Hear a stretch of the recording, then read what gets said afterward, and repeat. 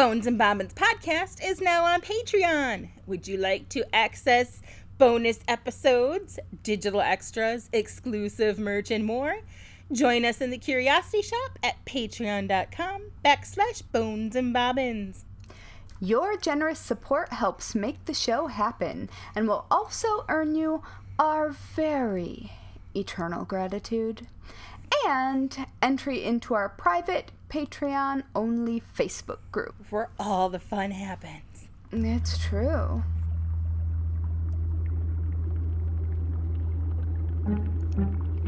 In a dusty old shop on a forgotten old street, you'll find two witches with books 3 boxes deep. Next to rusty old needles and faded red thread, you'll come in for yarn, but leave with pigments instead. Whether poisons or patterns, we're always discreet, where creepy and crafty and morbidity meet. Welcome to the Bones and Bobbins podcast. Hello, morbid makers. We are your slightly creepy, Mildly disconcerting, somewhat sinister, delightfully discomposed, opaquely odd, merrily morbid, marvelously misanthropic hosts. And this is Bones and Bobbins, Season 1, Episode 14. Yes. And I'm on the wrong part. I'm way down on 14.5. Hey, What? it's not me this time. No, this time it is fully me because we are taking on such a huge thing. So I'm scrolling back up and welcome to Season 1, Episode 14. H.H. Holmes, making a Moida castle. Oh boy. Oh boy. Yeah, so this is a big one. Yep. And probably at this point you already know that I'm Haley from Red Handled Scissors and the Very Serious Crafts podcast. And I'm Natalie from Uber Dark Designs, an official murderino maker. Yes, we are very fancy. Yes, we are. So do you know How what you doing? happened? What happened? This week, I got a fully articulated, life-size teaching skeleton. Yeah, you did. I know. I'm really excited about it. I'm excited by proxy. Yeah. I can't figure out what to name it, though. It's probably going to be Francis Glessner Lee. But I gotta think about it some more. One does not rush into these things. No, we don't need to rush in. It's true. It's not like it's going anywhere. I hope not. Well, actually, our floors aren't even. So Oh, no. I was super relieved to find that the casters on its stand have locks. That's so a good we thing. didn't have a skeleton down the lightly hall. floating through the apartment horizontally Nice. at will. That used to happen to my desk chair a lot, and I had to tie it to my desk. I have since purchased caster wheels with locks, which would have been the thing I should have done at the beginning of all this. But But hey, you know. I decided light bondage Yeah. instead. You can never go wrong with a little light office bondage. Nope. And also related to our topic, Yes. this weekend I got an email from my dad with a bunch of genealogy information just sort of out of nowhere. And guess what name happened to feature on that list? I don't know. Could it be Mudgett? Mudgett. Yes. And if you don't know, that is the actual last name of H.H. Holmes. I'm probably not related to him, spoiler alert, but he probably is on my family tree by marriage. So there's that. That's kind of fun. Yeah, it was not what I was expecting for my Saturday morning. Right? That would have thrown so me how are off. you? I'm good. I'm tired, but I'm good.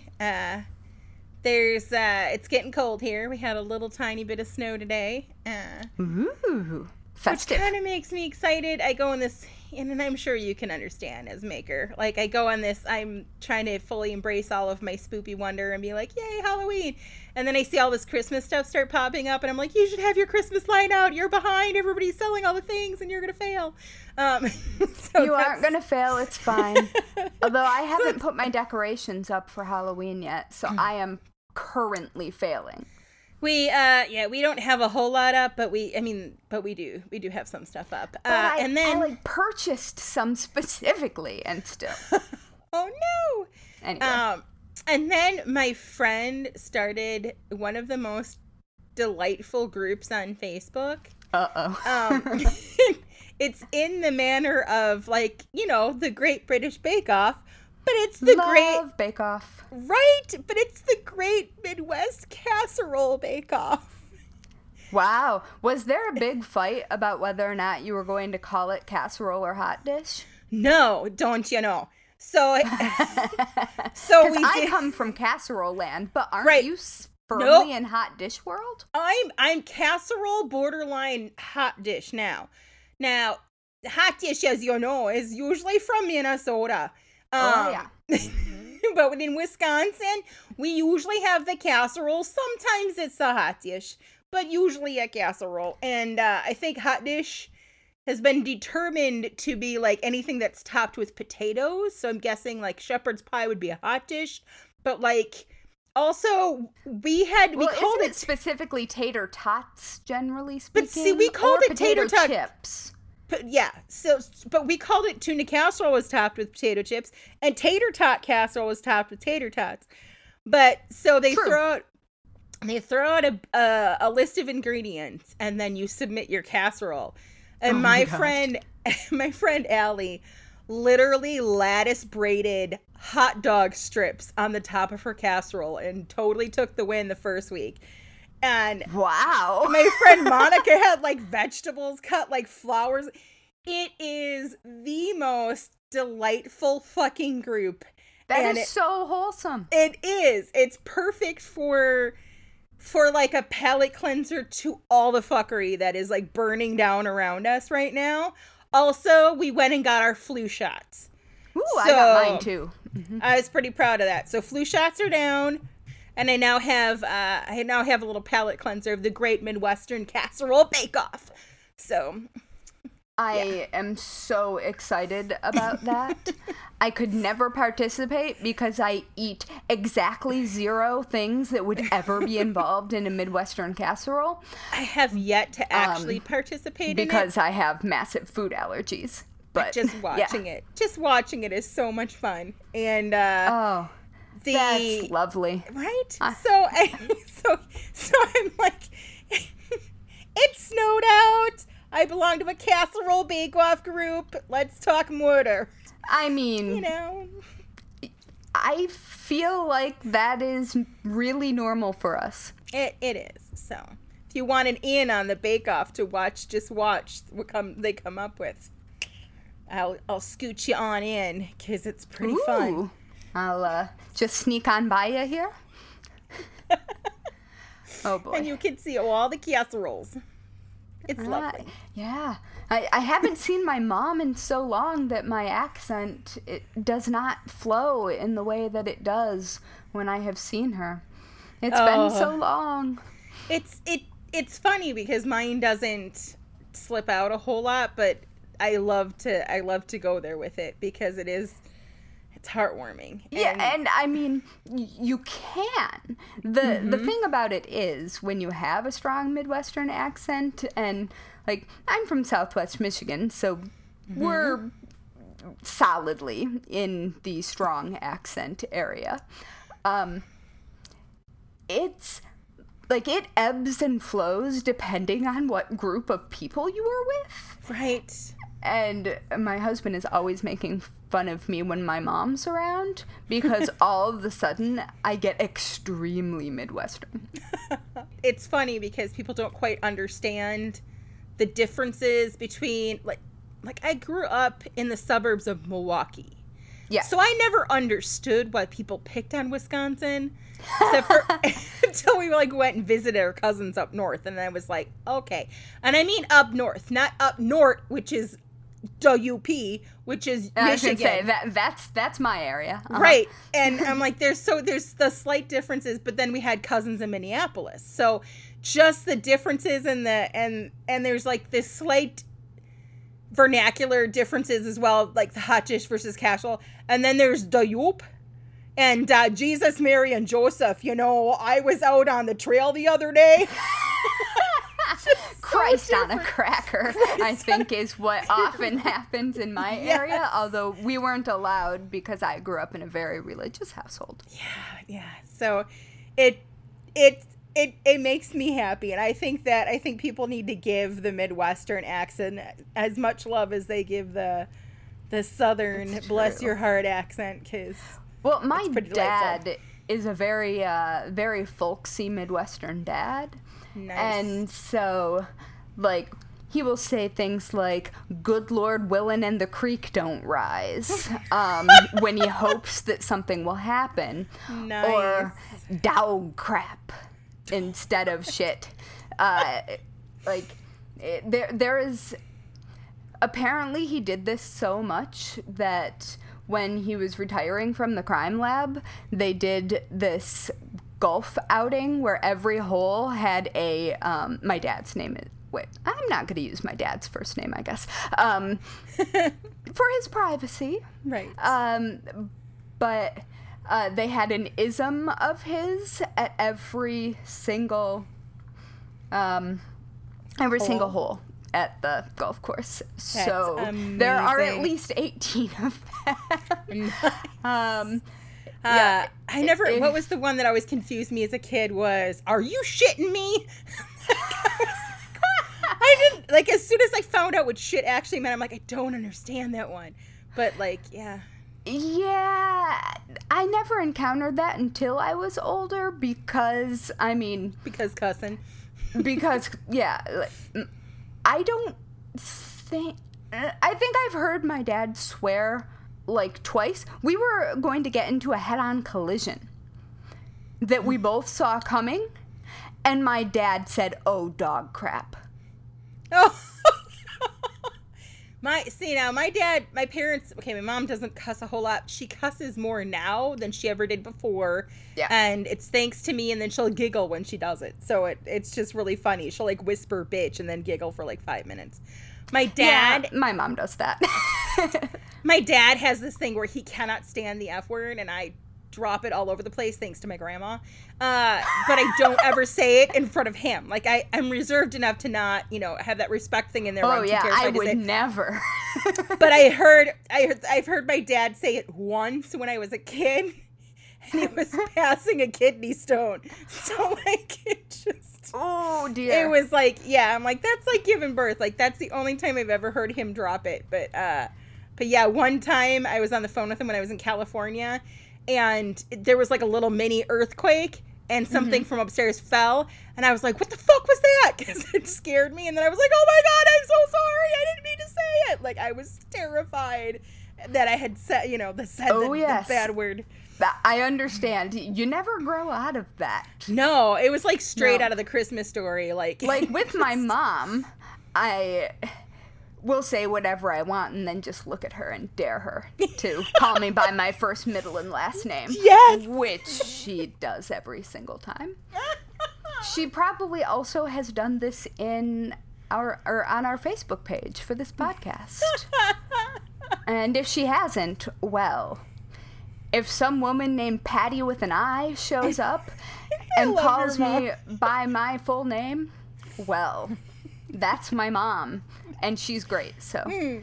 Wow. We should probably actually talk about the thing we're supposed to be talking about, because we've been talking for 15 minutes. Oh, before we do, we should totally take a quick break. Yep. And thank all of our fantastic Curiosity Shop members over on Patreon. And give a totally normal and not at all creepy welcome to our newest members, Amanda, Windsor, and Ashley Shawn. Ooh. Welcome, ladies. Also, a special thank you to Laura for increasing her support. Ooh, thanks, Laura. And Amanda and Ashley. I hope you're already in the Facebook group because... Oh, you know it. We're fun. Well, I mean, I know you're on top of adding people. It's just that not everybody is on the Facebooks. That's true. That is true. Although, didn't you actually make someone join Facebook? So I didn't make them. I did not have gun to head. They were just like, so I created this secondary Facebook account just to be in the group.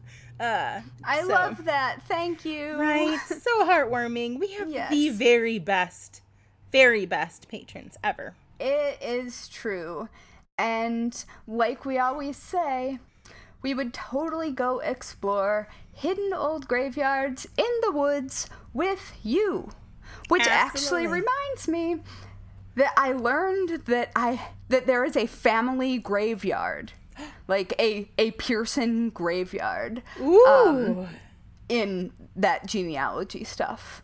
A lot of people that I'm apparently related to are buried there. Nice. So we could totally have a little tea party there and be like, hi. Can you imagine, like, just me sitting in the middle of a graveyard filled with Pearsons? Yes, I can. Absolutely. Yeah, me too. That's fair. That is completely fair. That would be a photo shoot. All right. Put it on the list. On the list. For our field trips. For our field trips. We cannot visit... we have to visit Chicago at some point. It's true. Even though the building it's not isn't there anymore. There. But, Herman Webster Mudgett. Yes. It just does not sound like someone that would be referred to as the devil of Chicago. No. He did go to my alma mater, though. Oh, my goodness, that's right. Yet, that's the name that H.H. Holmes came into this friggin' world with. Now, so much of the actual truth behind this guy is fuzzy at best, including his actual birthday. It is listed everywhere as circa May 16th, 1861. Yes. His very own autobiography, which is linked in our show notes, like an actual scanned of the original. Yeah, I've got two of them. One's annotated also. Yeah, it's riddled with lies and craziness, and it's only through historical research, like The True History of the White City Devil by Adam Selzer, that we can get a more accurate look at who Herman and H.H. Holmes was. Yes, we love Adam Selzer because most of the actual real facts came from his book. Yes. Which is called H.H. Holmes, The True History of the White City Devil. Yes. And there's a link in show notes to purchase. Because thanks, Adam. Can we call you Adam? She probably can't because he probably won't listen. It's fine. Fair enough. So our buddy Herman was born in Gilmanton, New Hampshire, to Levi Horton Mudgett and Theodate Page Price. Those are some names. Both of Price is the other side of my family. Get out now! Oh my goodness! Oh my goodness! Well, that's through marriage though, so that's okay. Whew. Well, both of these were descended from first English immigrants in the area. Okay. So Mudgett was his parents' third-born child. He had an older sister, Ellen, older brother, Arthur, younger brother, Henry, and a younger sister, Mary. So, middle child. What happened to those kids? Right? That's a good question. I didn't even go to that. I don't think we should find out. Nope. So, it's said that his family was affluent, but totally not without problems. So, some historians state that there was, no precursors to predict that Herman would grow up to commit the crimes that he did. But my psych background sees kind of a few red flags, to say the least. Now, there are accounts of, everything from, like, his dad quieted the kids with kerosene rags and physical... There is some craziness, but... I mean, who among us hasn't had a grandparent threaten to dip a washcloth in brandy and stick it in a baby's mouth who was fussing? Right. I'm just saying, maybe that's a Midwest thing. It could be. Nobody might be lets like it a European happen anymore, but grandparents strongly suggest it pretty often. My grandma was all about that brandy. I think Wisconsin is like single-handedly keeping the brandy industry alive. So now it's written, speaking of brandy, that Holmes' father was an alcoholic. Like, that is confirmed. His mother was a devout Methodist who preached Bible scripture to him a lot. So you add that to a history of bullying, and there's kind of a foundation there. So on his way to school, he had to pass the office of a village doctor who left his door unlocked. And Mudgett's schoolmates found that he was afraid of the doctor's office and dragged him into it. He later claimed struggling and shrieking, and they brought him face to face with a grinning skeleton. It was a wicked and dangerous thing to do to a child of tender years and health, but it proved an heroic method of treatment destined ultimately to cure me of my fears and to inculcate me into first a strong feeling of curiosity and later a desire to learn, which resulted years afterward in my adopting medicine as a profession, Mudgett claimed from his prison cell. Skeletons aren't scary. They're not. No. So, I just think it's funny that he's like recounting this from his prison cell. Oh, I was going to wheel the skeleton into the podcast. I forgot to. So, another challenge that Holmes faced in early life was a strabismic left eye. Strabismic? Yeah, so it's a medical condition that involves poor control of the eye muscles. So kind of a lazy eye. Okay.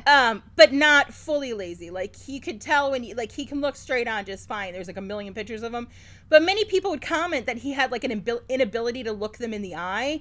But there was actually a physical deficiency and not a personality trait. So that could also have been a factor that led to the bullying. Like, it's not really clear. But another factor could be that he appeared to be like highly intelligent at an early age. So whatever the reason, I wondered if he was Aspie. It's possible. And I say that as someone with autism. Like, this is not a slight. Right. So whatever the reasons, we're talking bullying plus middle child syndrome plus highly religious mom plus alcoholic dad. And that's a recipe that, could go terribly wrong.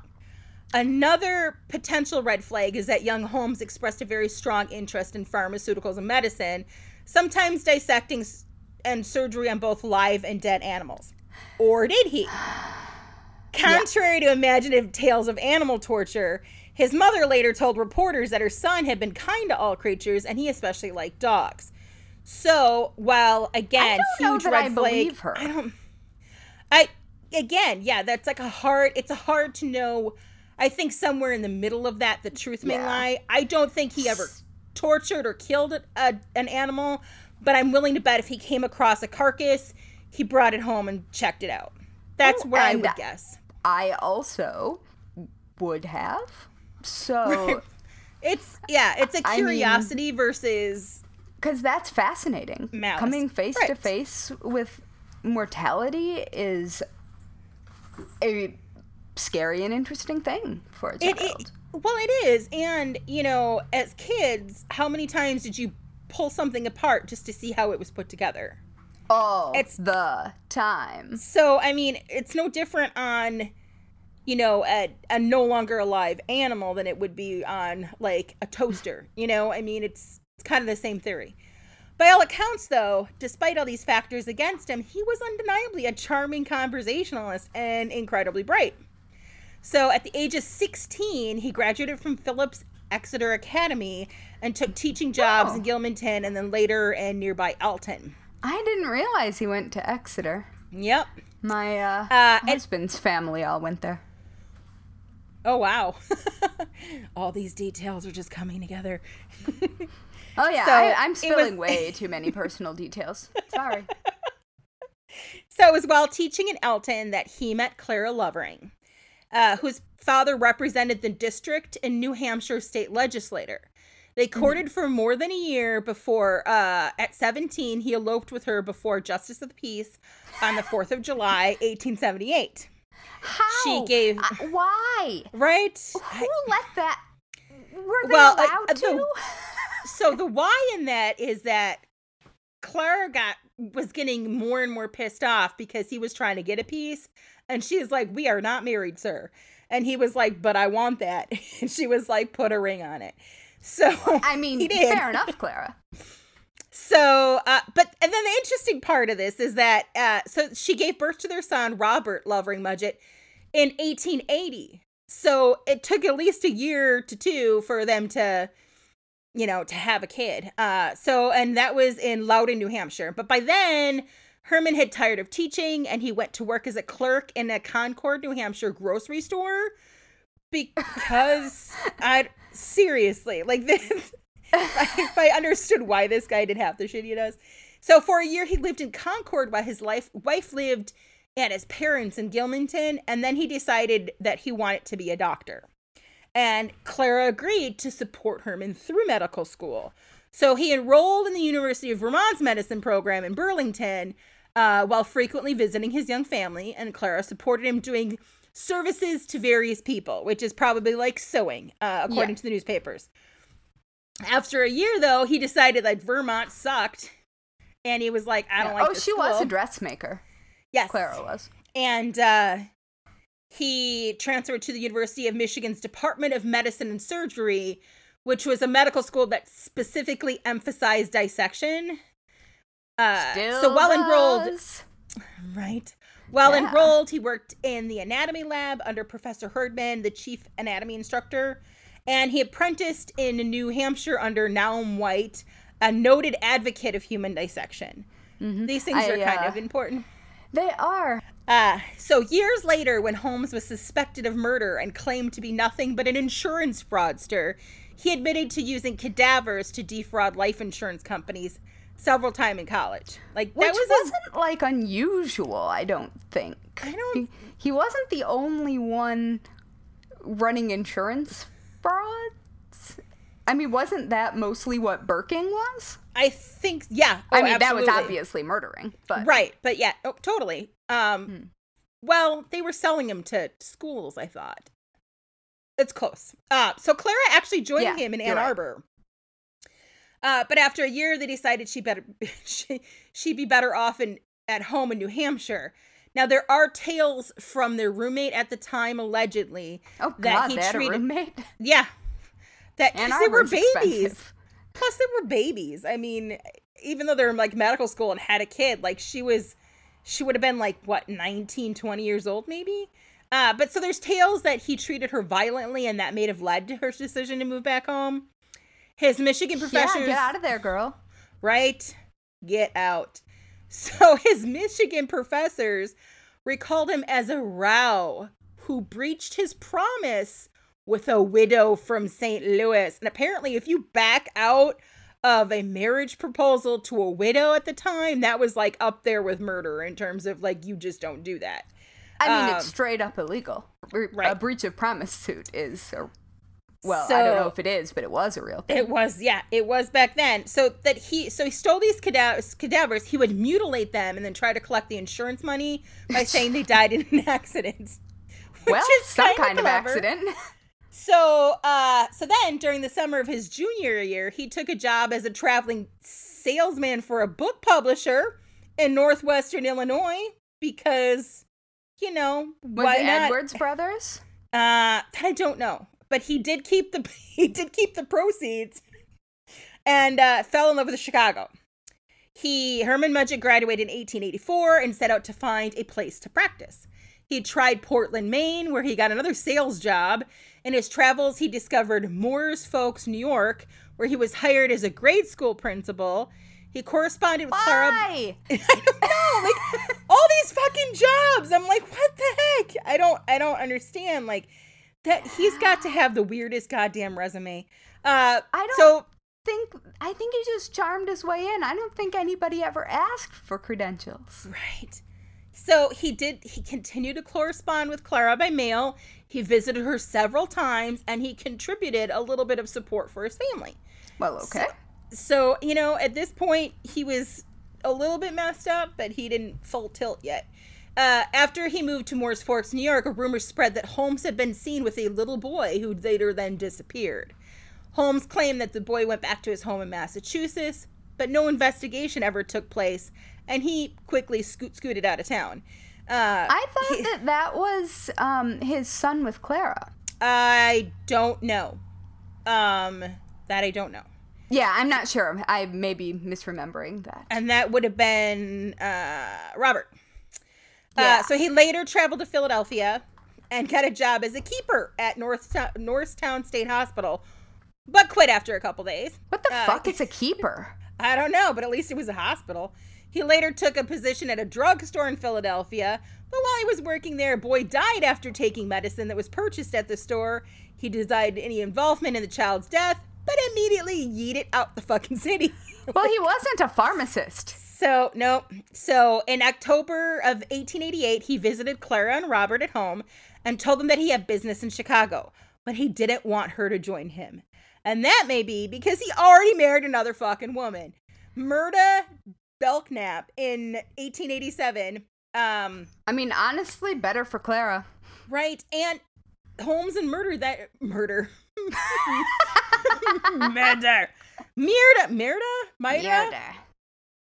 Chicky Poo then had a daughter named Lucy in 1889. Clara actually took him to the train station in Concord and then didn't see or hear from him again for 6 frickin' years. Good. Clara decided she would support herself and her young son. She learned dressmaking in Concord and set up a successful little shop in Tilton. And this makes me just heartwarmed.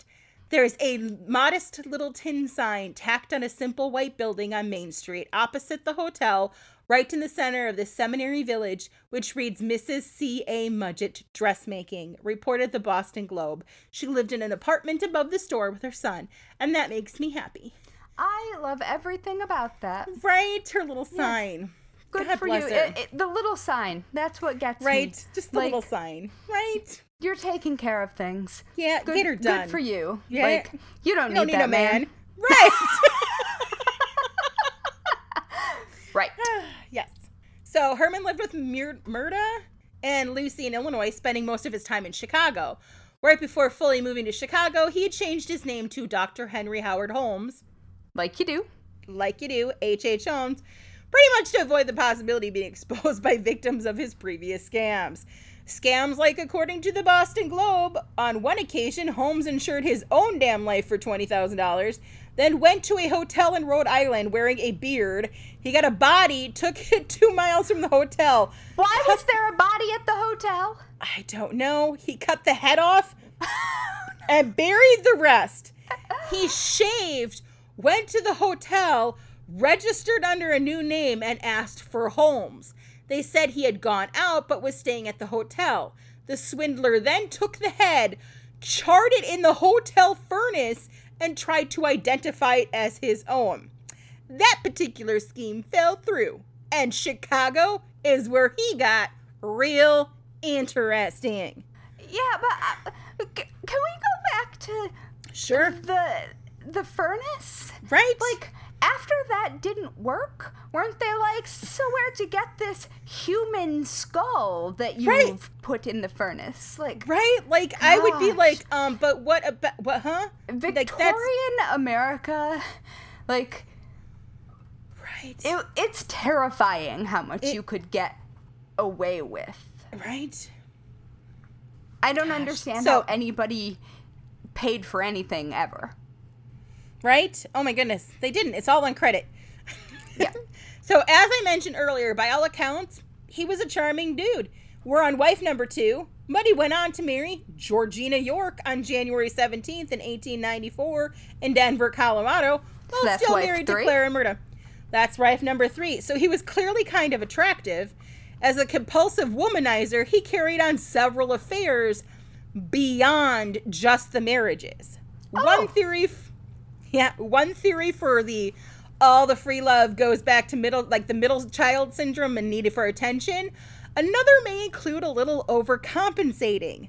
According to the record of a doctor who examined him in prison, his sexual organs were on the small side, but he definitely gave off that big dick energy.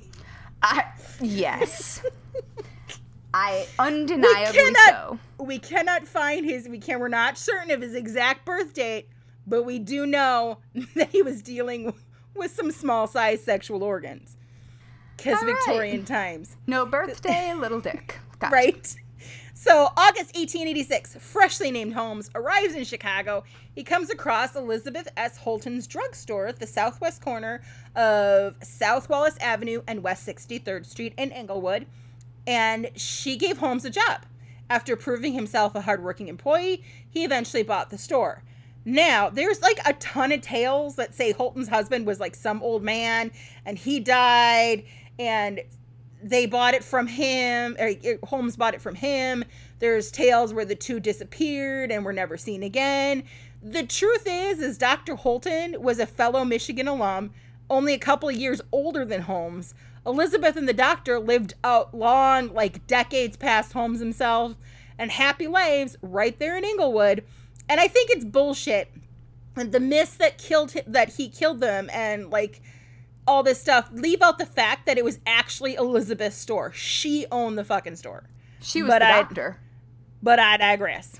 Yeah. So, fucking patriarchy. So, in 1887 then, Holmes began construction on an empty lot that he purchased across the street from the drugstore.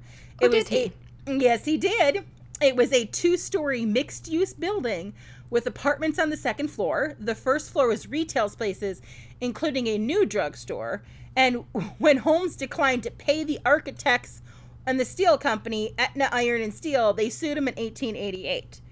Holmes had a daughter with Murda. We covered that. Lucy, and her middle name was Theodate after his mom, which I guess... right? Like, it's a horrible middle name to get stuck with, but it's kind of, interesting that he managed to, give his daughter, like, his mom's name. It's weird. In 1892, he added a third floor, telling investors and suppliers he intended to use it as a hotel during the upcoming World's Columbian Exposition, otherwise known as the World's Fair. Now, during the years it took him to build the structure that the neighborhood pretty much dubbed the castle because of its size, Holmes systematically hired and fired a string of different contractors, allowing each to only work on a small section of the building at a time. As a result, when the World's Fair Hotel opened its doors to the public in 1893, only H.H. Holmes himself knew the layout of the place, which would be later become known as the Murder Castle. And I will let Haley explain the architecture and go into the architecture of the whole building and all of that stuff. So when his new drugstore opened, Holmes, forever incapable of keeping it in his fucking pants, would begin an affair with Julia Smythe, whose husband worked. Right, she worked. Her husband worked the jewelry counter. Smythe's husband found out about the affair, and he left, leaving Julia and their daughter Pearl living in the hotel. Now, when Julia became pregnant with Holmes' child, he agreed to marry her, but only if she agreed to an abortion. Now, then it gets real murky. Julia and Pearl disappeared on Christmas Eve in 1891. It's expected that he killed both her and Pearl, but simply told everyone that they had left town. It's also said that Holmes hired a man named Myron George Chappell to articulate Smith's skeleton, introducing himself to Chappell as Henry Gordon. He took him to the second floor room and showed him her dead body. Apparently this dude was unfazed by the obvious murder, agreed to the work, and afterwards articulated the bodies of 2 more of Holmes's victims, although the third was never handed back to the killer because of lack of payment. So the details on this are, again, super sketchy as well. Chappell showed up at the scene when everything went down, though, and told his story. And it's allegedly him that took the police to the room of 3 corpses. Well, working in the Chemical Bank building on Dearborn Street, doing what? Who the fuck knows? Holmes met and became close friends. Who's Banger now? With Benjamin Petitzel, a carpenter who had a criminal past. Petitzel. Petitzel? Yes, Petitzel. Benjamin P. Benny P. He was exhibiting in the same building a coal bin that he had invented. Holmes used Benny P. as his right-hand man for several crimes. A district attorney later described Petitzel as Holmes's tool, his creature.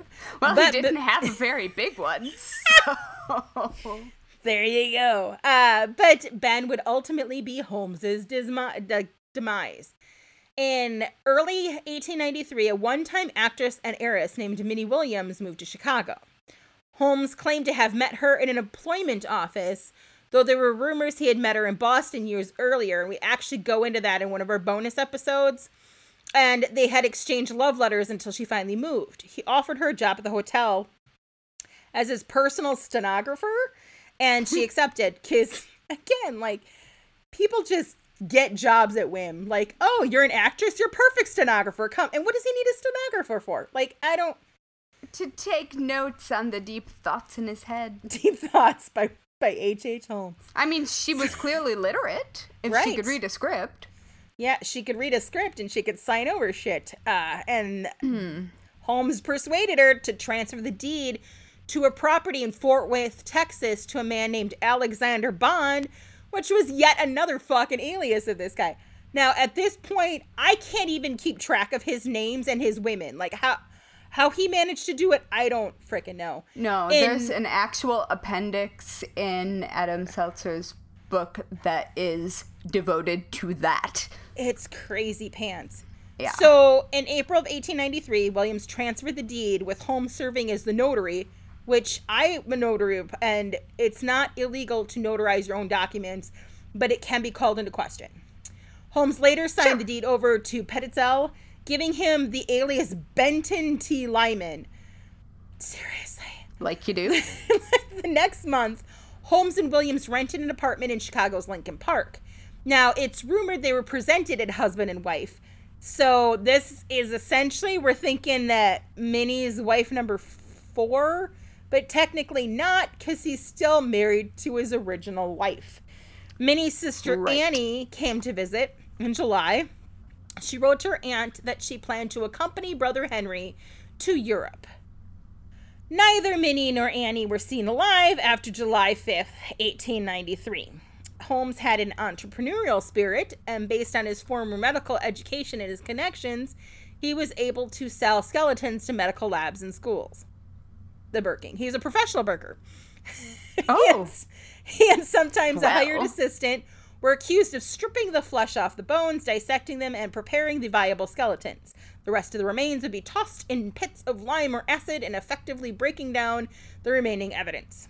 At this point, again, I don't know how many people he's sleeping with, isn't sleeping with, married to, or somehow swindling, and then you add all this other stuff, and this asshole is a hell of a multitasker, to say the least. Like, that, like, there was a lot going on there. So much. So, following the World's Fair, Holmes decided to, like, GTFO Chicago and headed to Fort Worth, where he inherited a property from the Williams sisters, located at the intersection... Inherited by force. At the intersection of modern-day Commerce Street and 2nd Street. There he sought to construct another castle along the lines of his Chicago operation, once again swindling a number of suppliers. I have also never used the term swindling so often, and it would probably make a drinking game at this point with this episode. It would never be completed, though. So, July 1894, Holmes was busted and jailed for the first time for a horse swindle that ended in St. Louis. Again, like, swindle can be anything. It's just pretty much some tomfoolery, some shenanigans and stuff that you're not supposed to do. Right. But it was a horse swindle. So while locked up, Holmes met with a convicted train robber and famous Wild West outlaw Marion Hedgepeth, a.k.a. the Debonair Killer.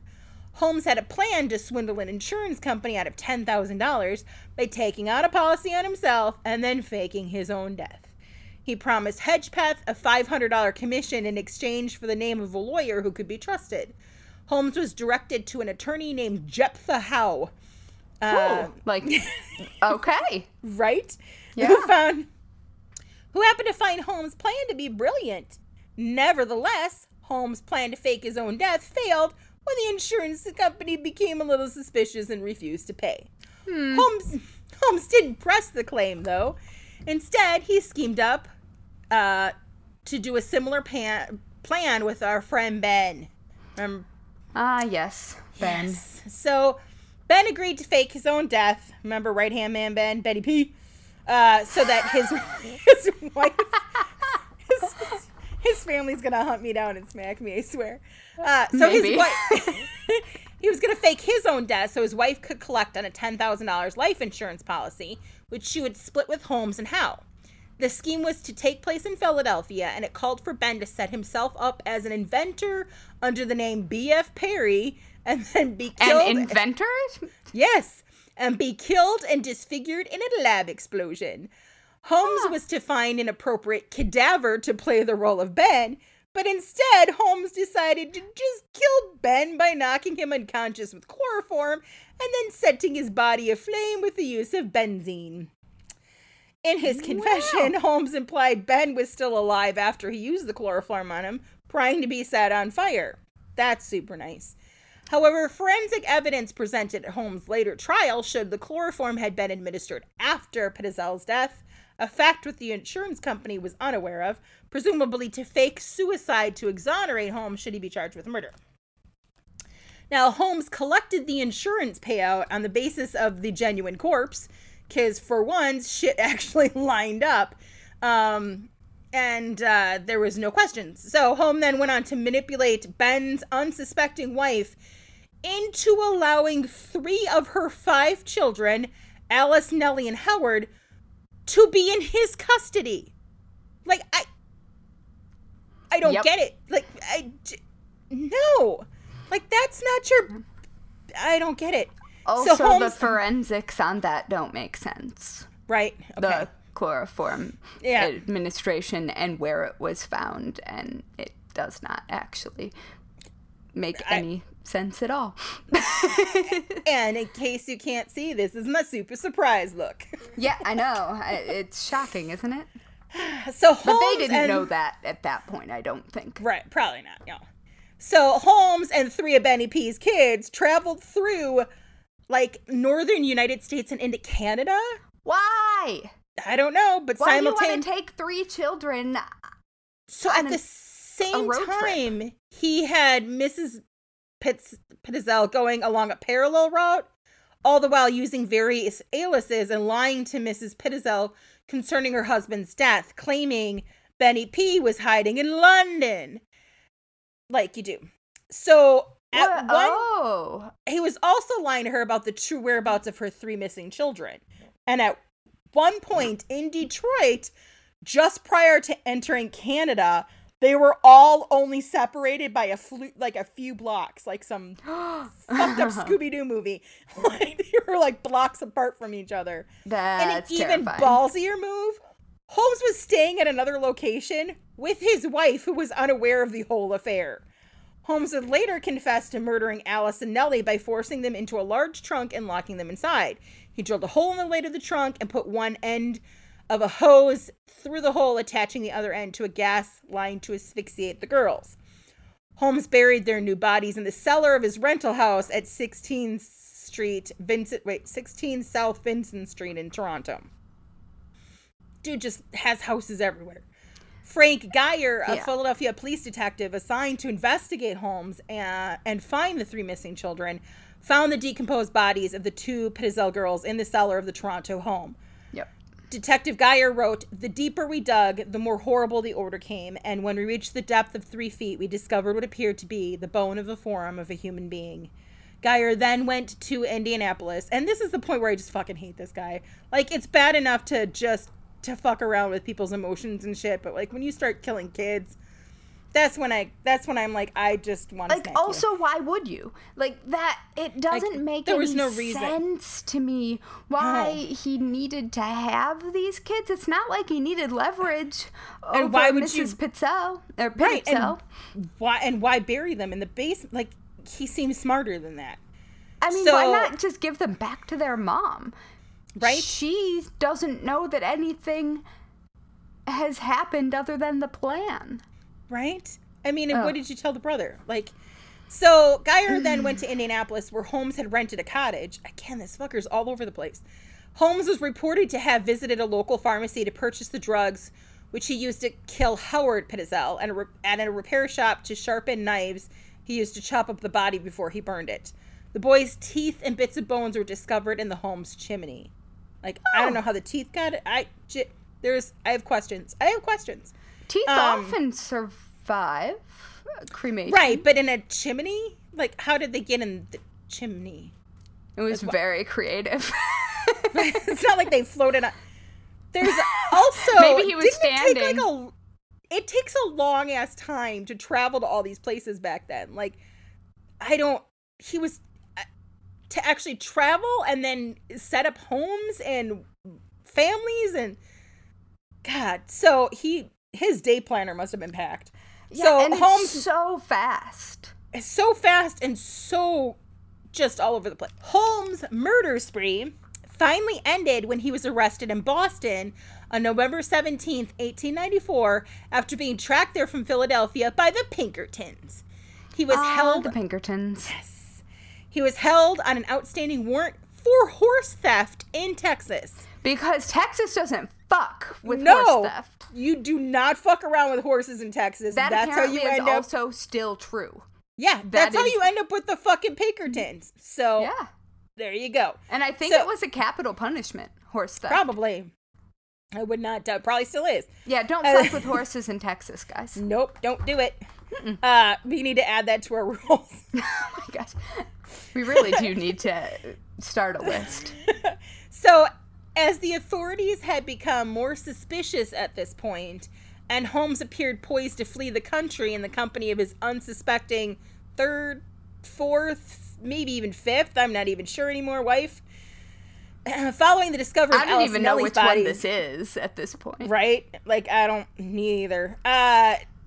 So, following the discovery of Alice and Nellie's bodies in July of 1895, Chicago police and reporters began investigating Holmes' building in Englewood known as the Castle. Mm-hmm. So they go marching in there and start investigating it when he's not even there. Yes.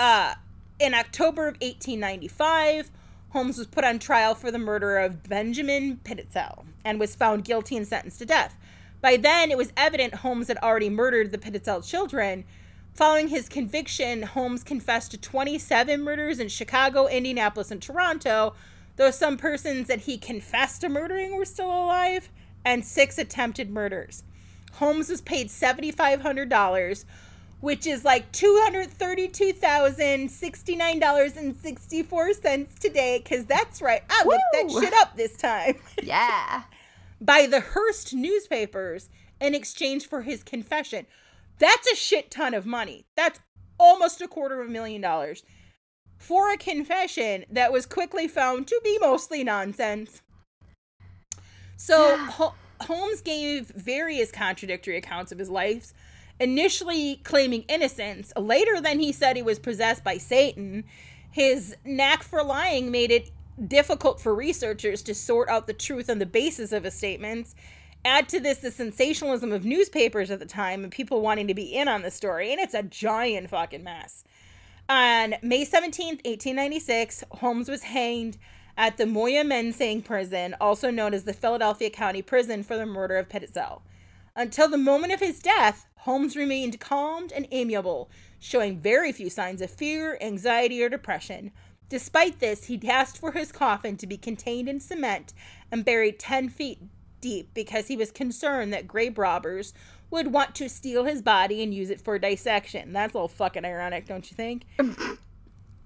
In a giant, wrapped in a bow package of karma, Holmes' neck did not snap.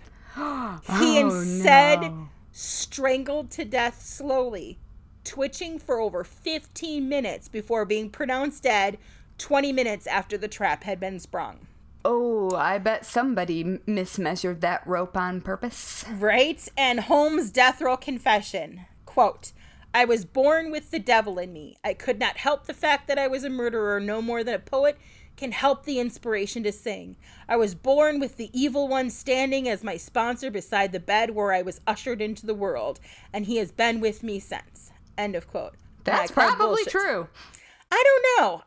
But that is the very abbreviated life of Mr. H.H. Henry Mudgett Holmes.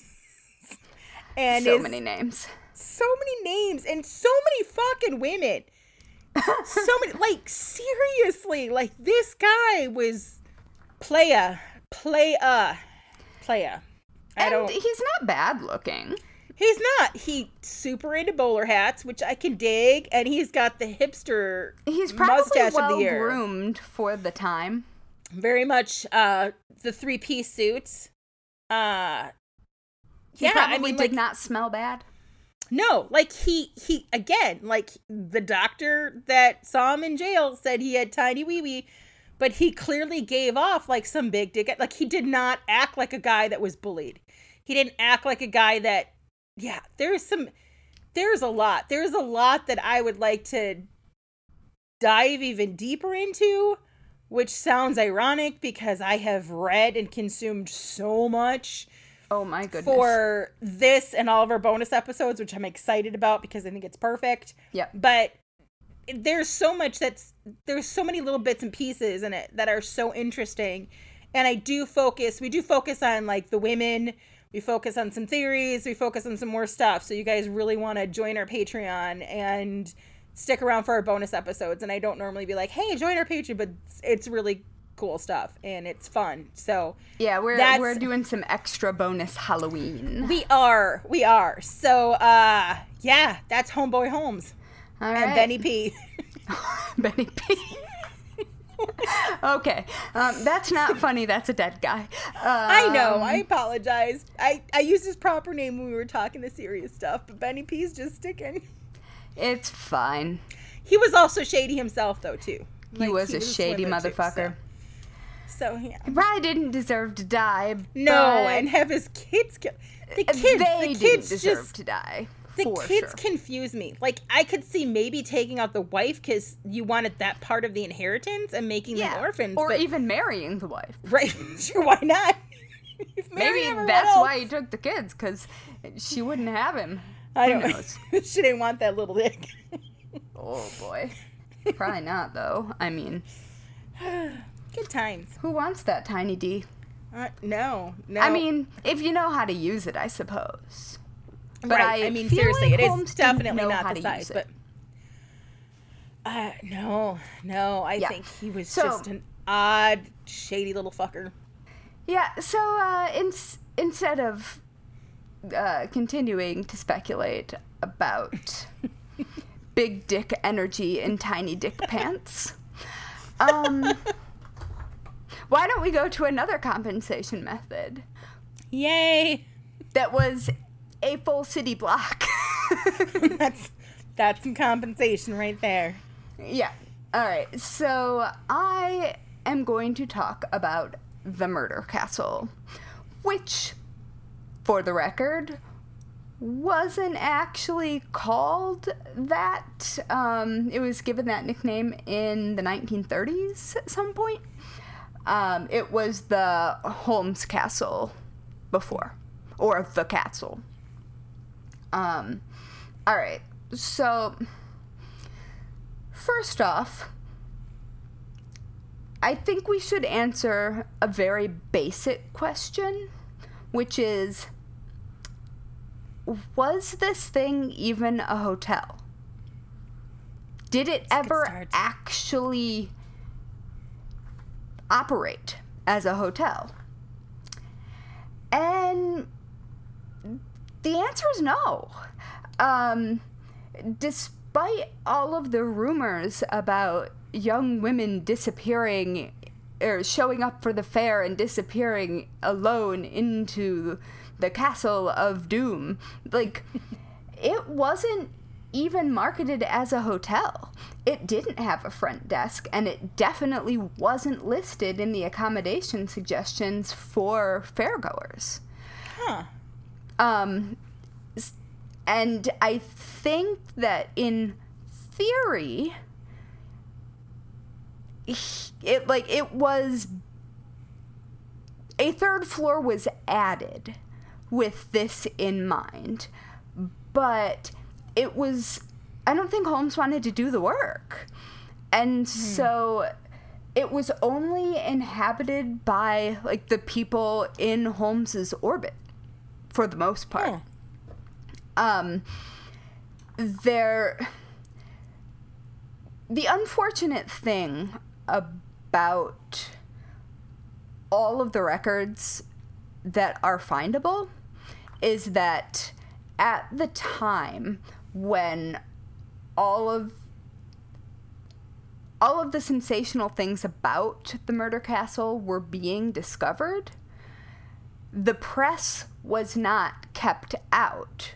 So it was the press along with the police who were digging things up and discovering different areas. And so there wasn't any secure crime scene. So it would be, and I mean, there just wasn't broadly then. The press came in anyway, for pretty much everything. So this wasn't unusual, but it wasn't as though it was being studied as a crime scene or with an eye to forensics. And everything that is told either by officers who were there, and Chicago police officers at that time were notoriously sketchy,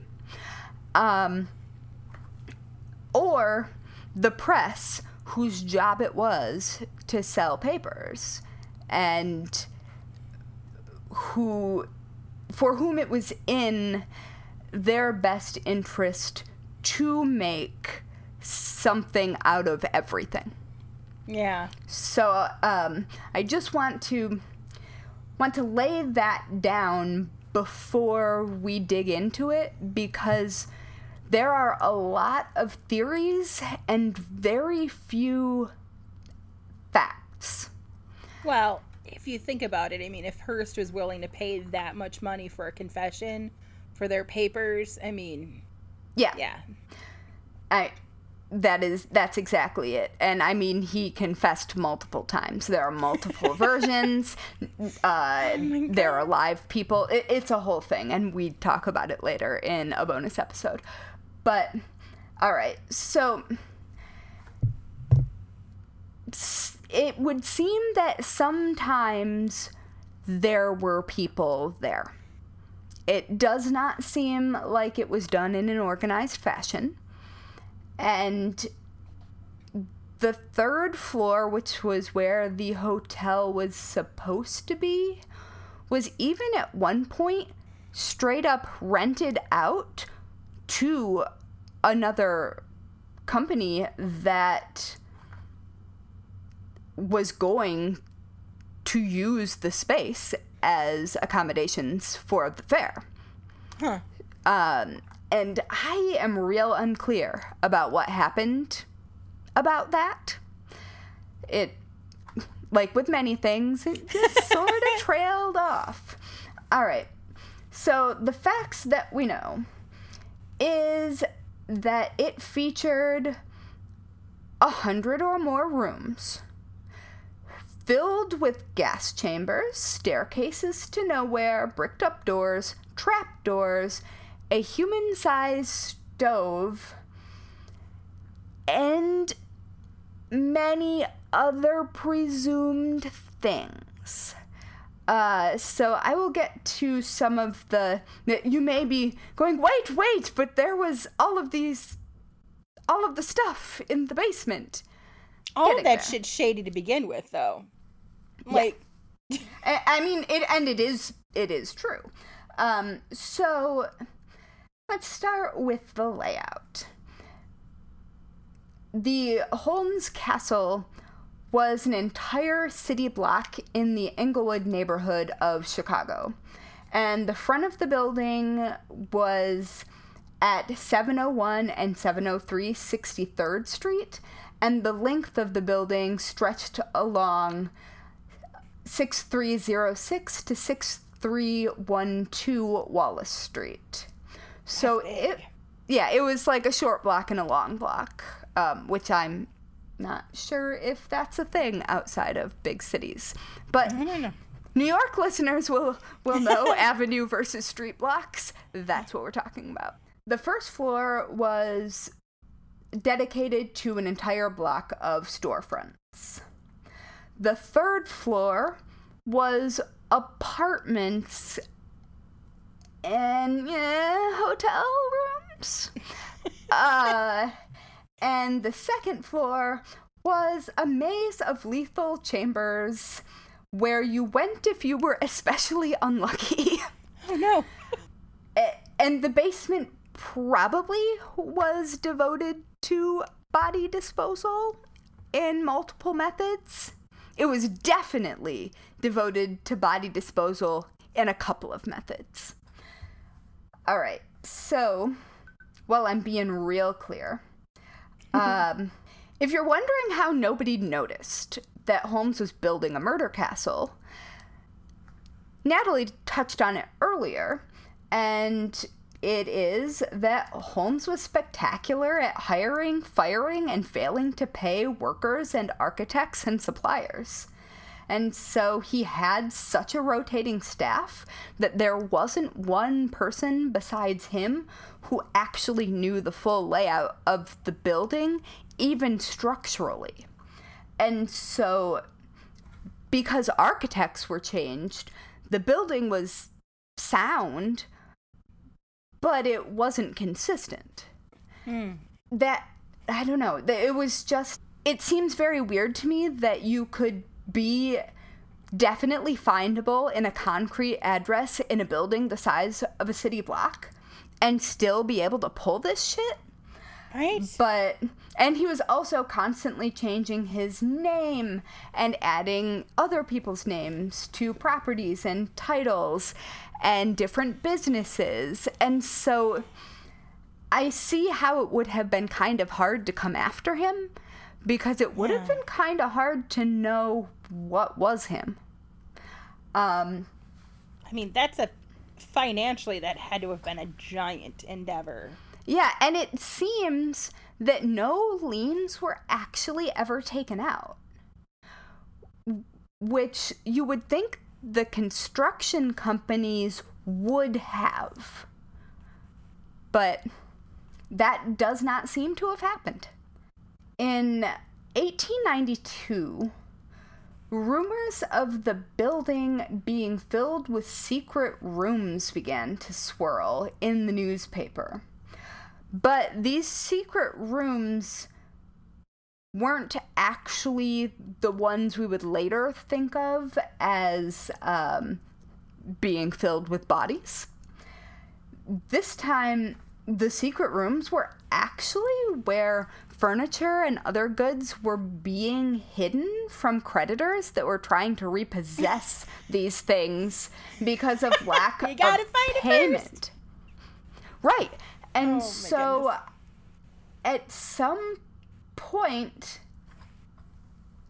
someone actually offered to take some creditors in and show them these hidden rooms. Someone who worked on the premises. That was in March of that year. And I guess he was, the person who was showing them around was bribed. So, yeah, of course. Well, like you do. The person showing these companies around went on a hunt through the building for more hidden rooms, like you do. I'm not really sure where Holmes was at this point, but I don't think he was there. And they searched between the first and second floors and found more hidden rooms and compartments and hidden areas between the second floor and the back of the drugstore, and found the vast majority of the things that they were trying to repossess. And so other creditors descended upon the building in the same fashion. So there were people going through this building already and looking in all of these secret rooms. And so there's an argument to be made that much of the weirdness is actually just straight up vehicles for fraud. So just smoke and mirrors. Maybe. But also definitely not completely. Right. I was going to say, what about these gas chambers and a body-sized stove? In fairness, the stove couldn't actually burn bodies. But not hot enough? The second floor. That's where we're headed because that's where we need to go. The second floor made very little sense to everyone except Holmes, because most people don't purposefully build an entire floor either dedicated to fraud or dedicated to deadly nightmares. I mean, it's just not generally the case. And so to give you an idea of what the schematic for that second floor looked like, and this is from a newspaper at the time period, so it would have been in 1892. It started at the front of the building on 63rd Street, and there was a waiting room and a reception room that mysteriously, for some reason, led into a room between them, which led into a dark room. On either side of the dark room, there was a room with 5 doors or a room to a back staircase. There was a secret chamber off of another one. A bathroom that I'm not entirely sure how you would even get to. An entirely closed room. A secret hiding place that seemed to include a chute from the roof to the basement. You okay? Another sealed room. A blind room, which I believe is a secret hidden doorway sort of situation. Okay. A trap door from what I believe to have been Holmes's apartment bathroom on the 3rd floor that led down into a bathroom, or led down into the bathroom with a pair of hidden stairs to the basement, which is separate, by the way, from the chute from the roof to the basement. Huh. Yeah. There was also a room that was labeled the secret hanging chamber, but was actually a dummy elevator shaft and may or may not have been used as a dumbwaiter for the restaurant that was for a while on the 3rd floor. So that's sort of unclear. There are rumors that he hung people there, but if he did, it probably would have decapitated them and made a mess, and why would you? True. But who knows? And so here we come to the areas that many people have heard about. So hallways to nowhere, the asphyxiation chamber that was sealed and had gas vents into it. Oh. Yet another trapdoor down from the 3rd floor. 2 laboratories. Several rooms that are all connected that don't seem to have any reason for them, except they are part of a hallway. And I think they are part of what was a nonsensical group of rooms and stairways called the maze. Huh. And there was also a back room which seems to lead back to that original hallway, so you would just not be getting anywhere. There are 2 stairwells, only one of which seems to be functional. Huh. Yeah, there are several mock-ups of what this would have looked like, and I will link to more than one of them in the show notes. It reminds me of a really lethal Winchester Mystery House, which I am looking up to see when that was. I've been there.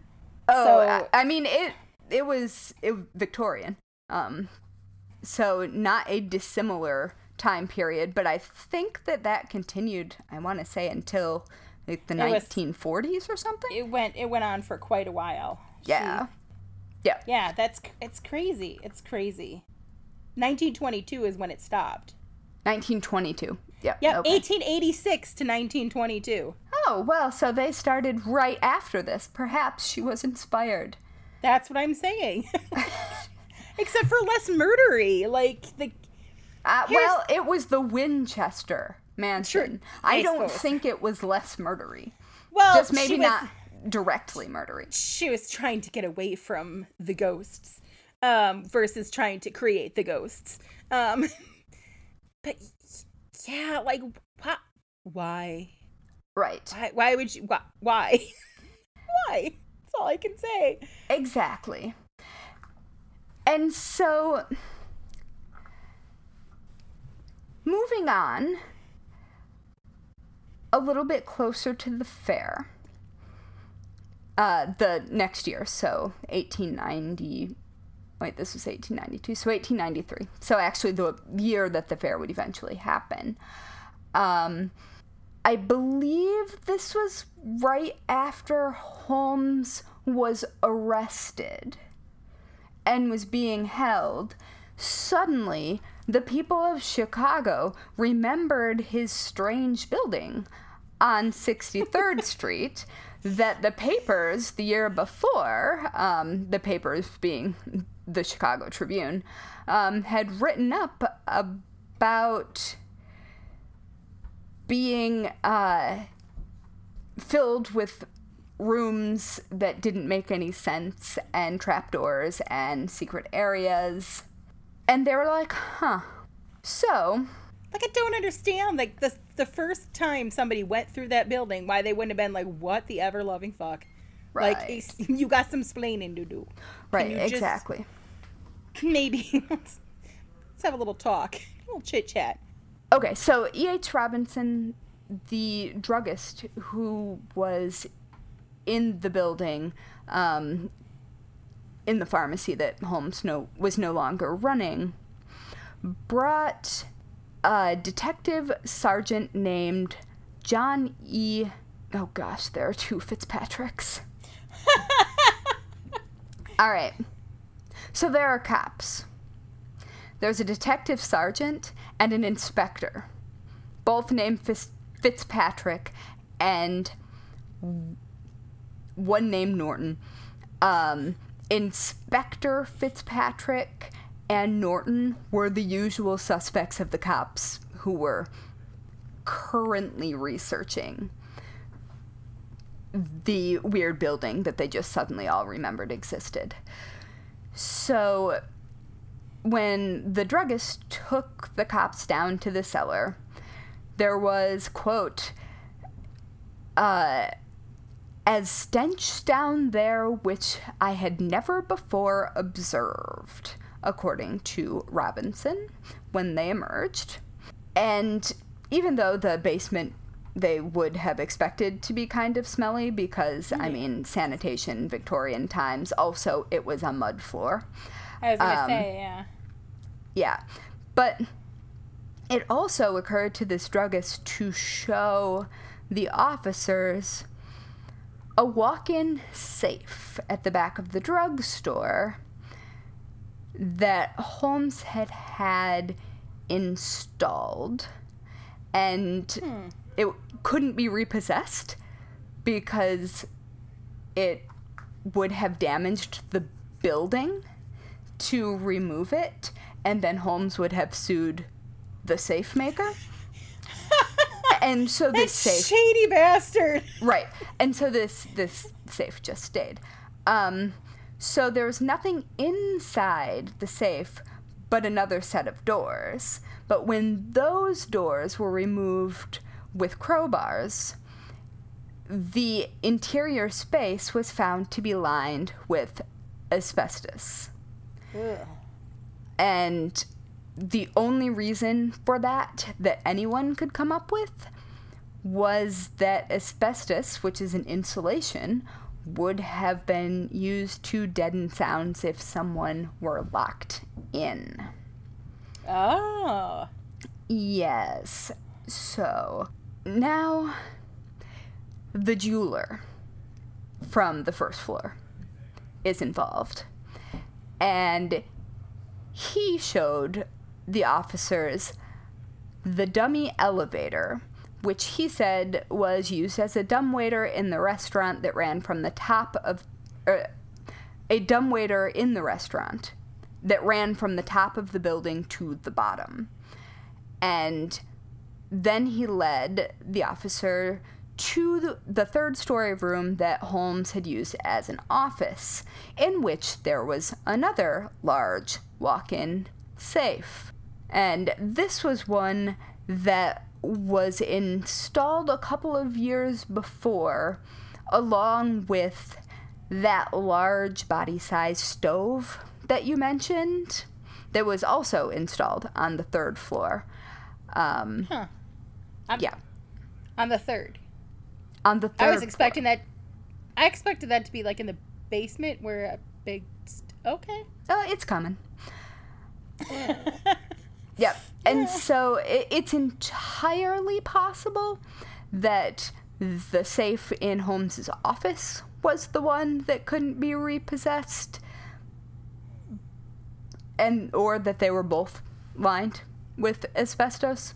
It's a little bit unclear. There are definitely two safes. One of them was definitely lined with asbestos. The rest is a bit hazy. And so,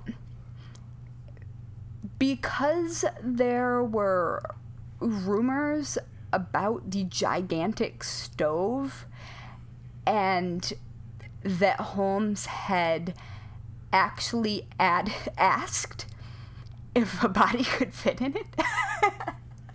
Wow, like he didn't even try to hide it. He's like, BT Dubs, can I fit a body in here? Yeah. Oh yeah. my goodness. People started to dig around sort of inside this stove. And I should mention that the whole area was in disrepair because the roof had burned. Oh, okay. From the stove? You know what? I have no idea. I'm sure that it says somewhere, but I don't know. So there were a lot of things that would have just been destroyed that may have been evidence because, oops, no roof. But the stove had remained unopened. And so they thought that they might find something if they looked into the stove. And so when they did, in fact, stick their hands into the stove, there were hard substances founded, including a watch chain and buttons. And the watch chain was recognized by the jeweler to have been the property of Minnie Williams.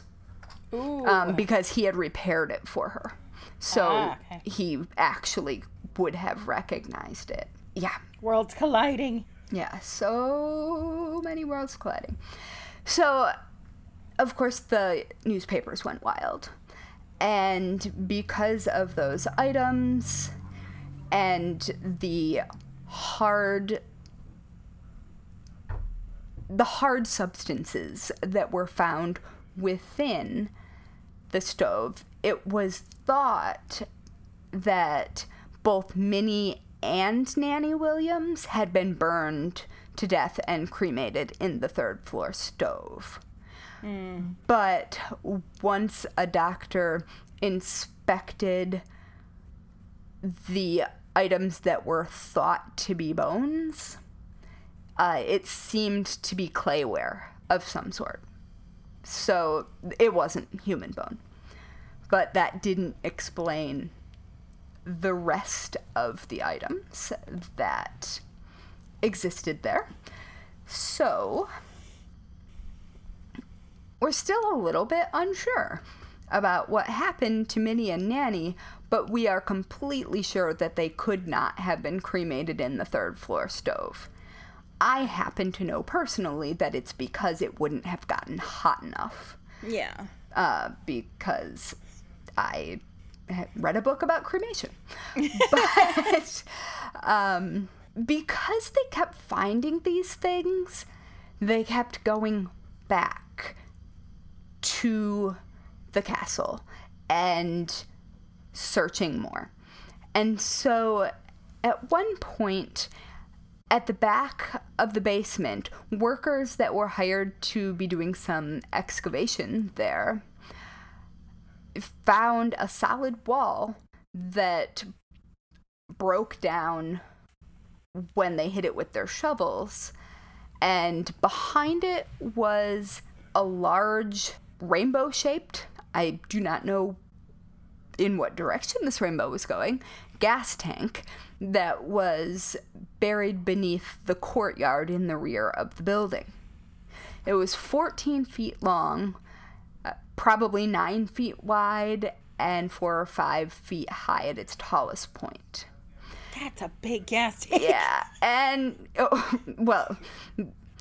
so the workers apparently did not see any reason to be careful.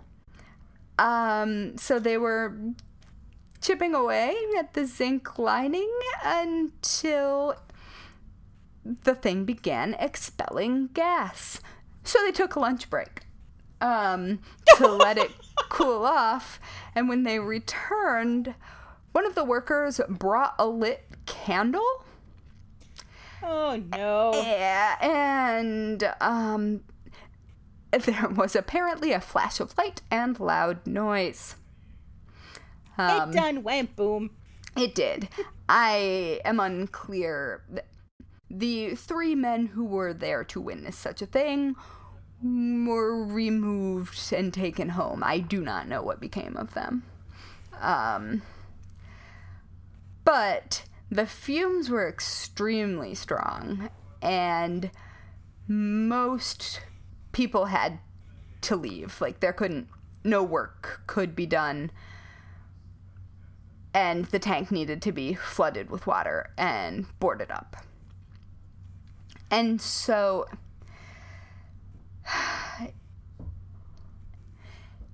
meanwhile, Norton and Fitzpatrick were conducting a more thorough search of the third floor, and remember, those are the cops. And they were looking under flooring and into closets at this point. And they found very little, but they did find a bank book belonging to someone named Lucy Burbank, and a part of a bottle of carbolic acid.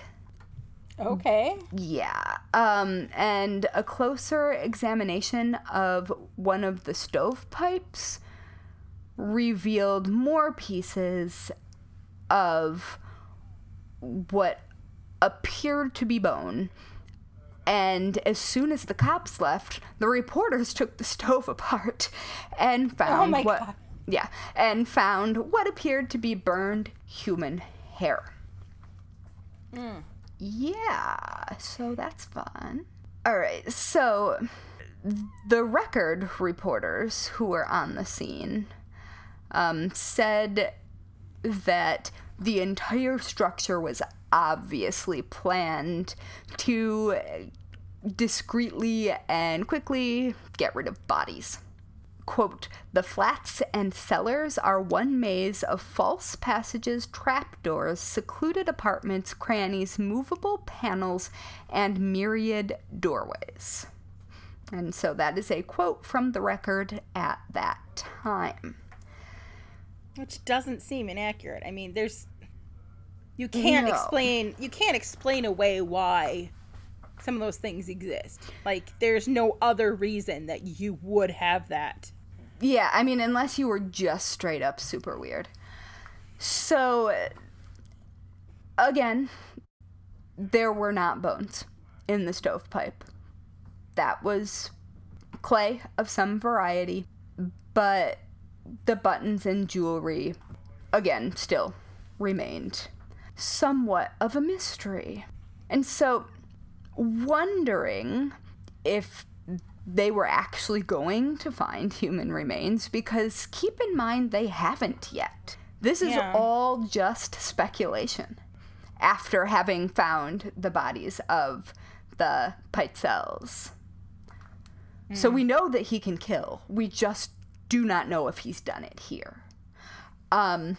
So the gas tank under the courtyard in the back was then emptied out, and the workers were looking for signs of human remains. But digging under the boards and bricks that made up the base of the coal bin, though, they turned up a spotted white shirt with the initials GBD, along with some stained white clothes. Oh. It is unclear whether or what kind of clothing it was and what the stains were. The Record apparently decided that it was a blood-stained undergarment. Oof. And the Tribune said it was a linen, and further described that a doctor had done a chemical analysis that proved that the stains were blood. And still, others said it was a dress. So we can't even get that right. Come on, people. Yeah, so their record for thorough searching isn't great. But it was becoming clearer and clearer that something untoward had happened. In the afternoon, Detective Norton found a tool chest in a storeroom on the second floor. And that tool chest contained a 20-foot length of half-inch rope, which was dotted with blood-stain looking patterns. Oh boy.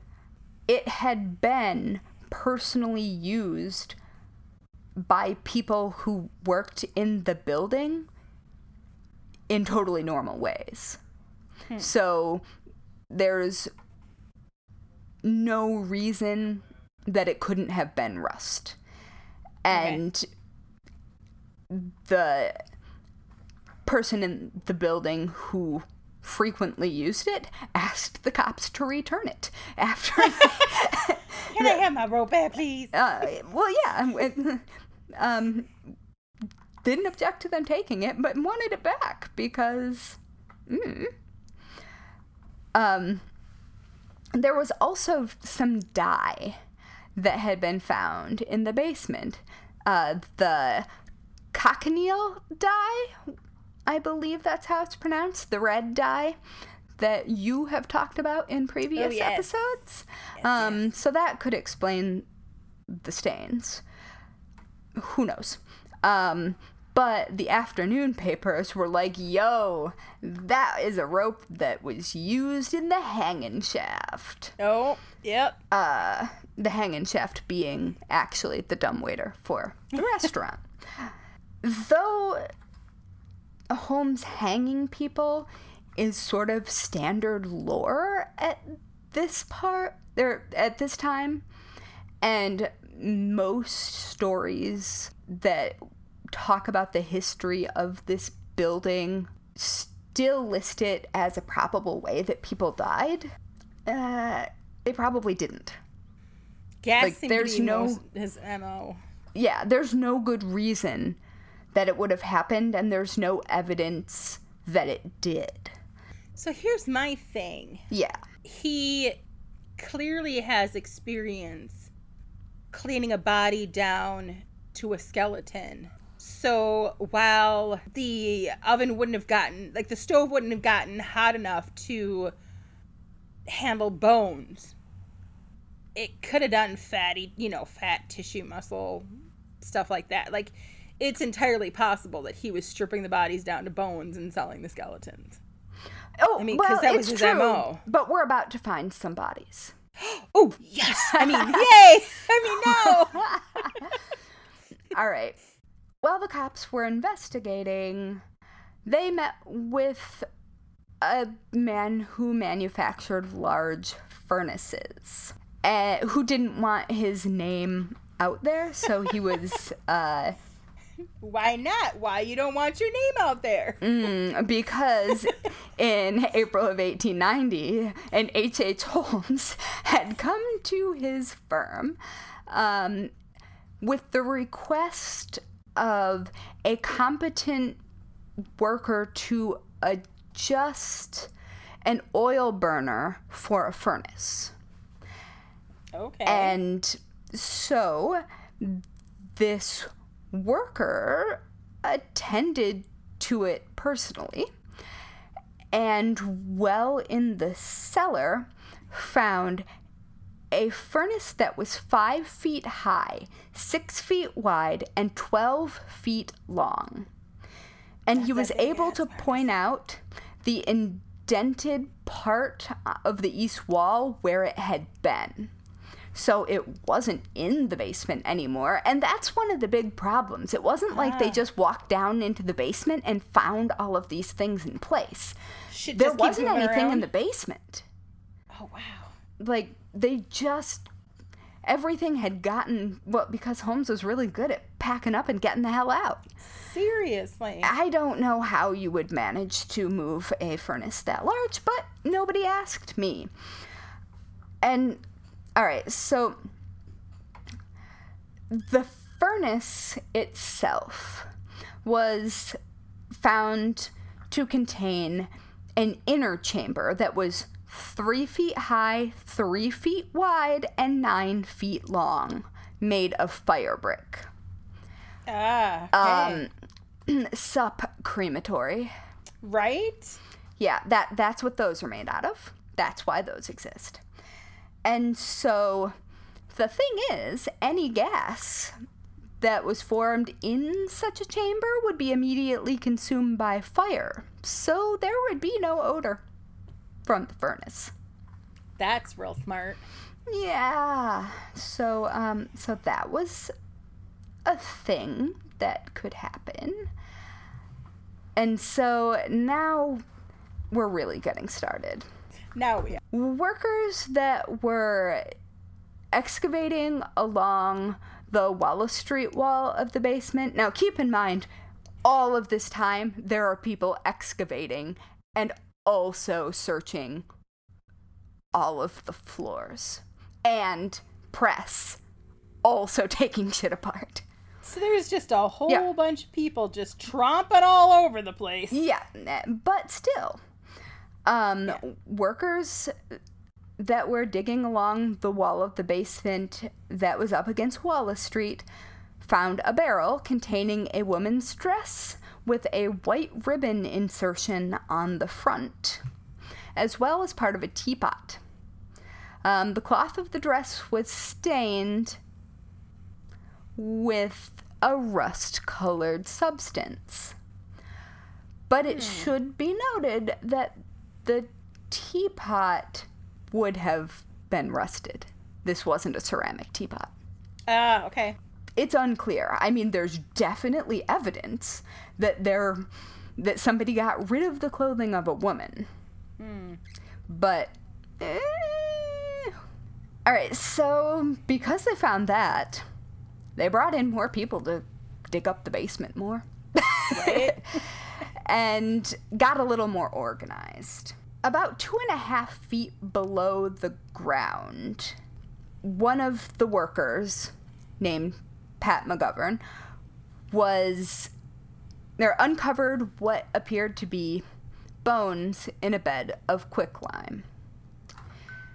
And now, there were 17 or 18 bones in all. 7 appeared to be ribs, 1 looked like a pelvis, and 1 was maybe part of a jaw. Sheesh. They were blackened and slimy, and buried near a bit of clothing, which could have been a cape, cloak, jacket. My cat growling. Unclear. And there were also bits of matted hair and shards of broken bottles. Oof. And parts of a ruined trunk. So, all there. Like a trunk of a body or a trunk you pack stuff in? Well, I do believe at this moment they are the same thing. Okay. So, all right. I would just... Quick lesson for all of you nerds, and I believe this is also in Adam Seltzer's book. Quicklime is a preservative. Yep. It keeps smell down, but it does not dissolve a body. Okay. In fact, it does the opposite. So you can use it to make things not smell very much. But your evidence is going to last a little longer.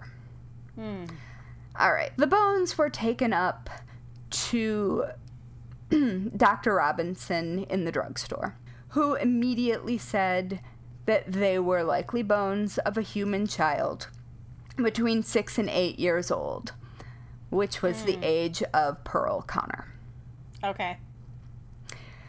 Who probably did not just disappear into the night on Christmas Eve. Yeah.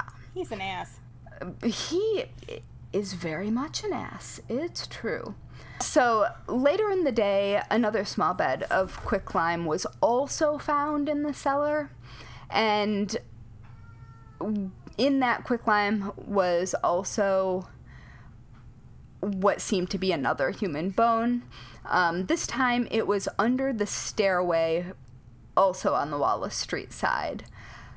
And it was above a board that was 3 feet long by 20 feet wide. And the bones were put in a soap box and then placed on the squad room table, where a doctor examined them and confirmed that they were human.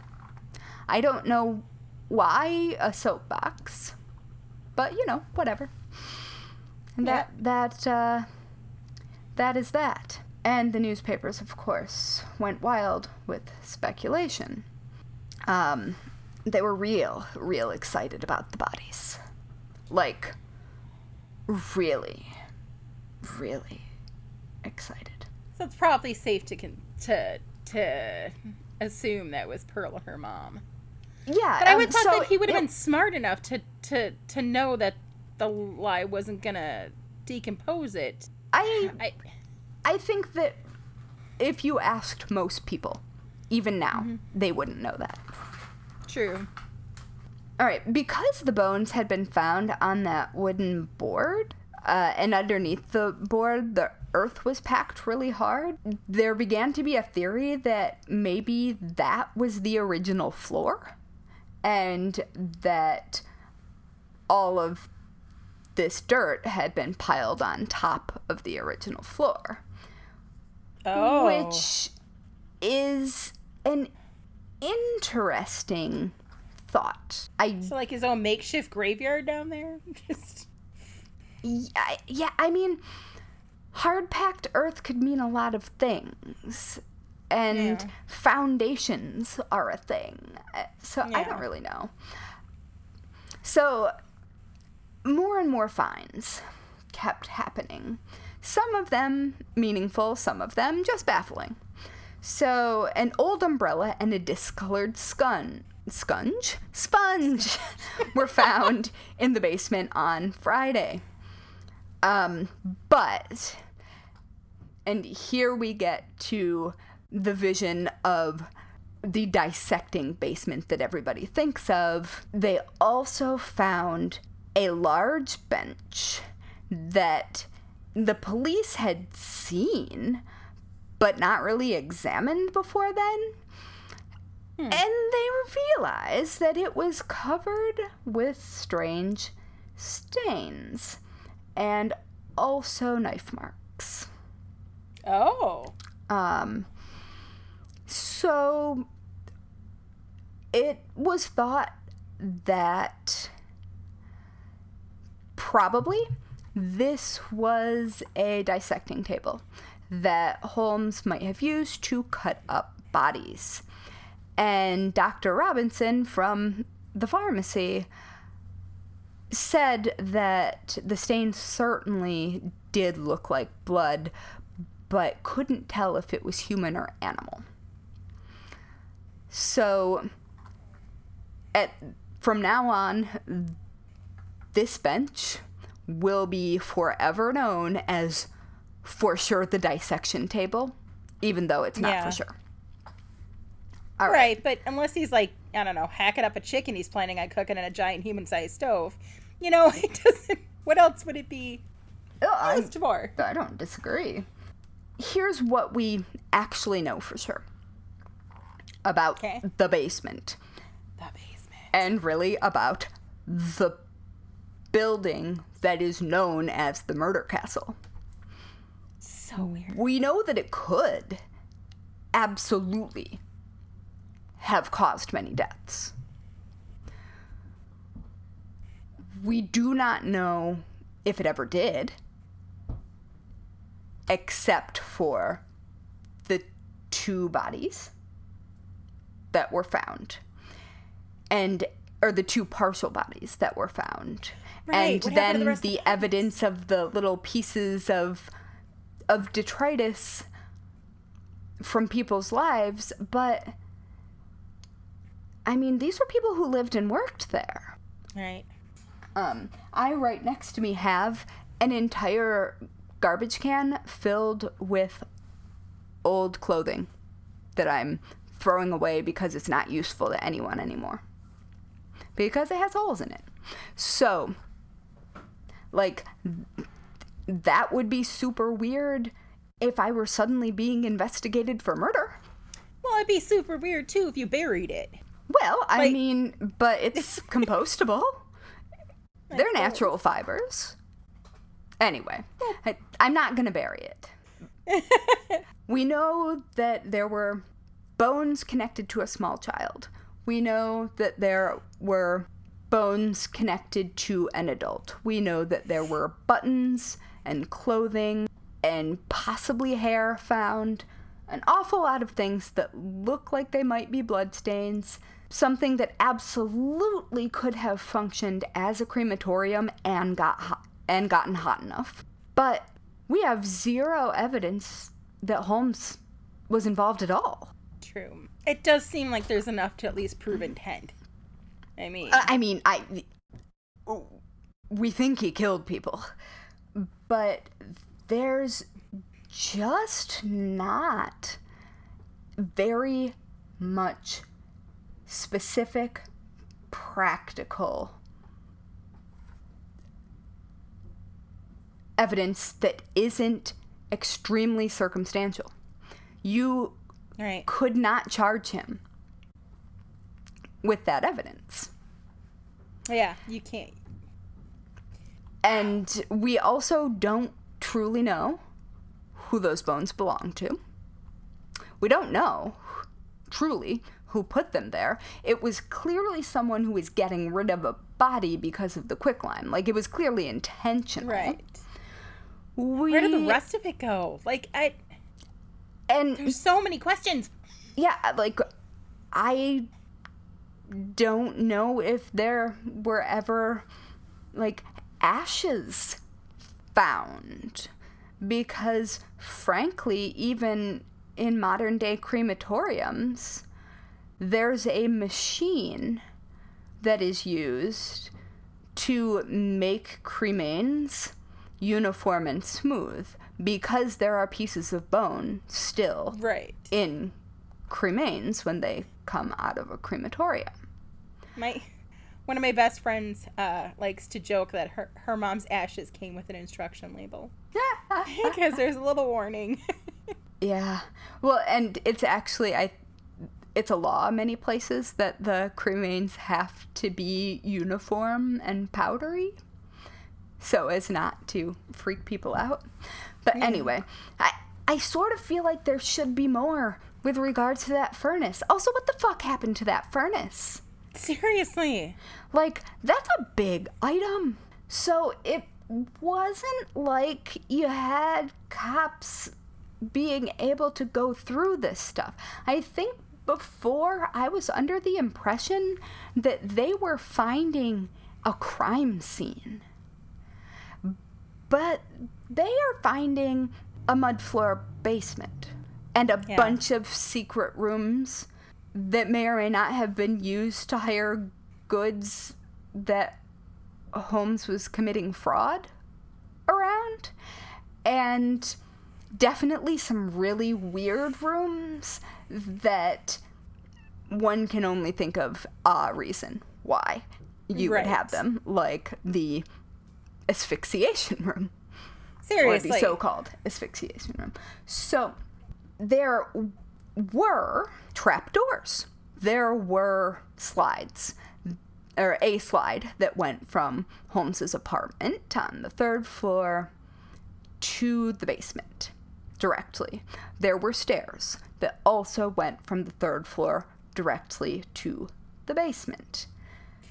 Maybe it was just a really big laundry chute. That's that is not the case. But that is clearly the intent, what it was supposed to look like, and the excuse for it. There was not the mythical acid bath in the basement, as far as I can tell.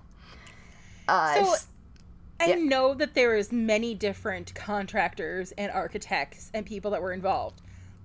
But there was somebody that built that chute.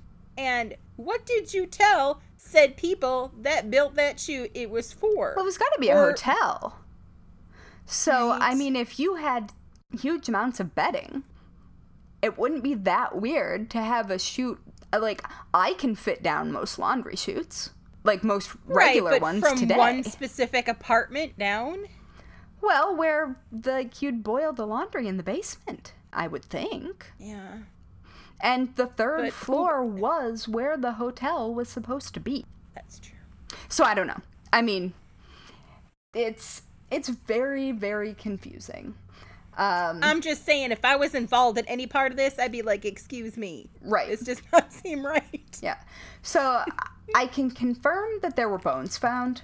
I can confirm that the super sketchy ways to the basement existed, and also all of the secret rooms and things like that. Those existed. And the chimneys coming out where chimneys shouldn't be coming out. Yes. And I can confirm that there were 2 walk-in safes, at least one of which was lined with asbestos and clearly had a second set of doors to hide that fact. So weird. Yep. But there's not much more that you can take as anything more than assumptions. And none of the narrators at the time are reliable. At all. So nerve-wracking. Like, probably not even the cops. So, the newspapers were all over it, constantly, both morning and afternoon. And, I don't know, was it 3 times a day at that point? Was it morning, afternoon, and evening editions? I think so. They were all over it.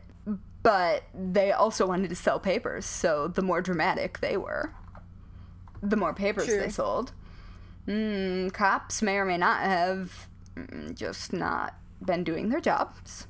Although the cops here, like, that we've been talking about, seem to be pretty okay. Although I could be misremembering that. So, that is the murder mansion, and it's kind of anticlimactic. The lore around it is so much bigger than the actual evidence. And I would argue that if the building were standing today, and if modern forensic techniques could have been used, if, say, the newspapers hadn't literally dismantled things like furniture. Seriously. That maybe a lot more would have been found. I mean, there certainly would have been touch DNA and latent prints and bloodstain pattern analysis, I'm quite sure, if the building had been used in that way. But it's also possible that he never got to use it that way. That's true. And so he was too busy whipping all over the place. Yeah, and so that's where we head back to Texas. Yes. So Holmes's murder castle, obviously, as you said, wasn't a one-of-a-kind thing. After leaving Chicago, Holmes built another very similar building in Fort Worth, Texas, but never got around to adding the murder part of the murder castle.